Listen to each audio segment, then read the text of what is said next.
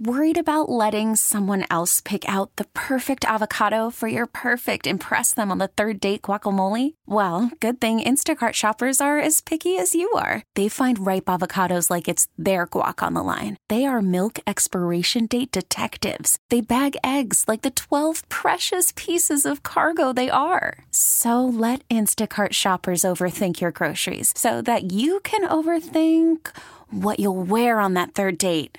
Download the Instacart app to get free delivery on your first 3 orders while supplies last. Minimum $10 per order. Additional terms apply. Former Virginia Governor Jim Gilmore, the former ambassador to Europe under President Trump, is back with us this morning. And, Governor, I appreciate you coming on. What's the latest from Ukraine? I'm seeing some stories that just in the last 24 hours, Russia has targeted infrastructure in Ukraine to really make the people suffer. I guess just a war of attrition. They're gonna take their last shot before the winter comes and hurt these people as much as possible. Well, certainly the winter is there, and they have winters unlike anything that we have here. We worry a little bit when our temperature goes down to about 40. Yeah. There, it's just below freezing, and meanwhile, all the housing, heating, electricity, hospitals are being destroyed by the Russians, or at least attacked by the Russians. Moldova, for example, an independent country near Ukraine now, is only has fewer than 57% have heat at all. And so it's a terrible situation over there. By the way, a few things this morning. First of all, happy Thanksgiving to everybody. We in America have a lot to be thankful for here in the United States, and we ought to try to emphasize the good, even though we have terrible headlines this morning, like the mass shooting that's gone on down in the Walmart down in Chesapeake.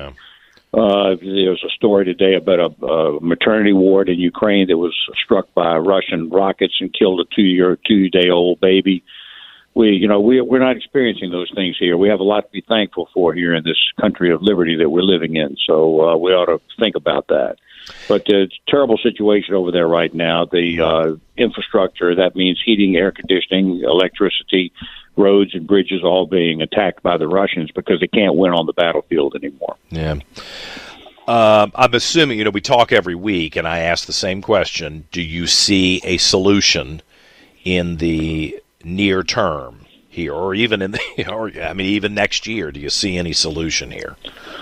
Yeah, I think so, and I think the solution is military. I think that it should not be negotiation with these war criminals in Moscow, and I'll have a comment about that in a minute. But negotiation with war criminals, with people who are committing atrocities, is not a good solution for the modern world.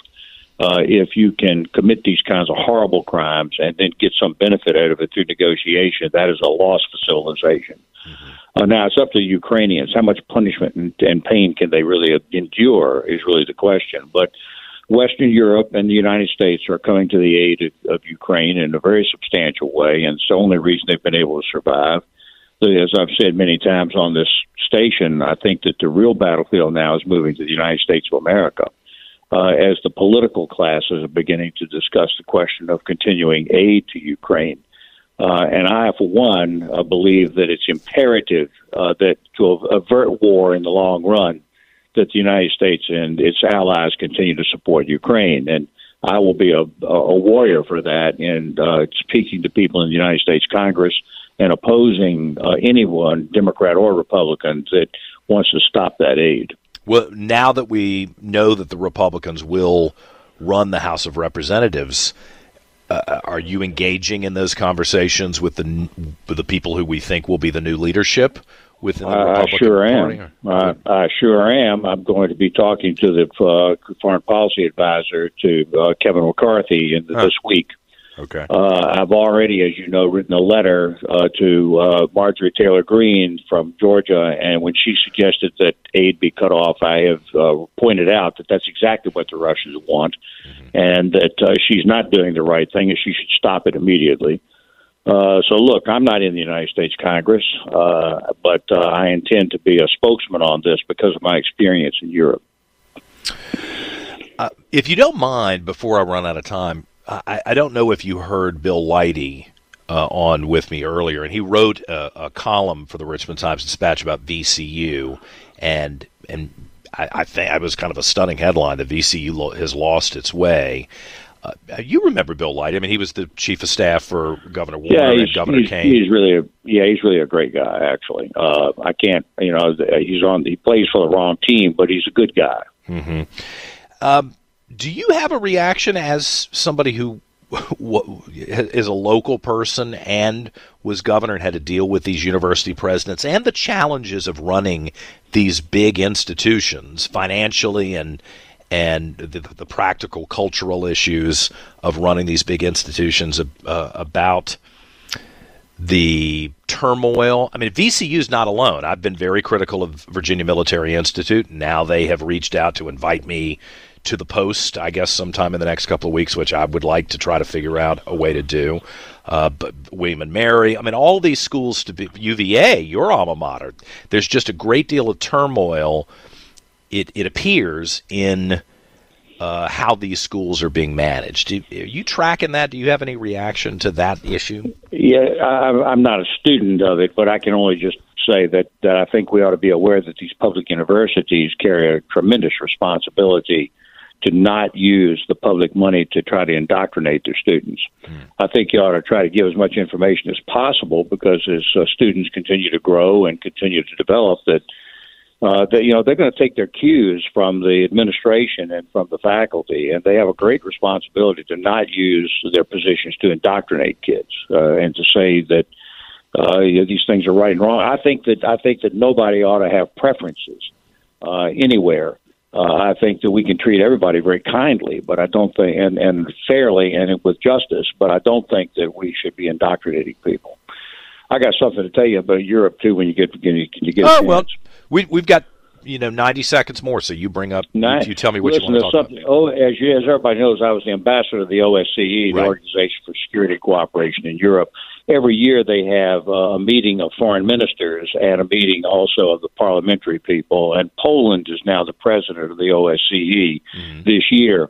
They have declined to allow any of the Russian legislators to go to the legislative meeting. They have declined to allow Foreign Minister Lavrov to go to the foreign ministers meeting of the OSCE. The Russians are having a meltdown about this.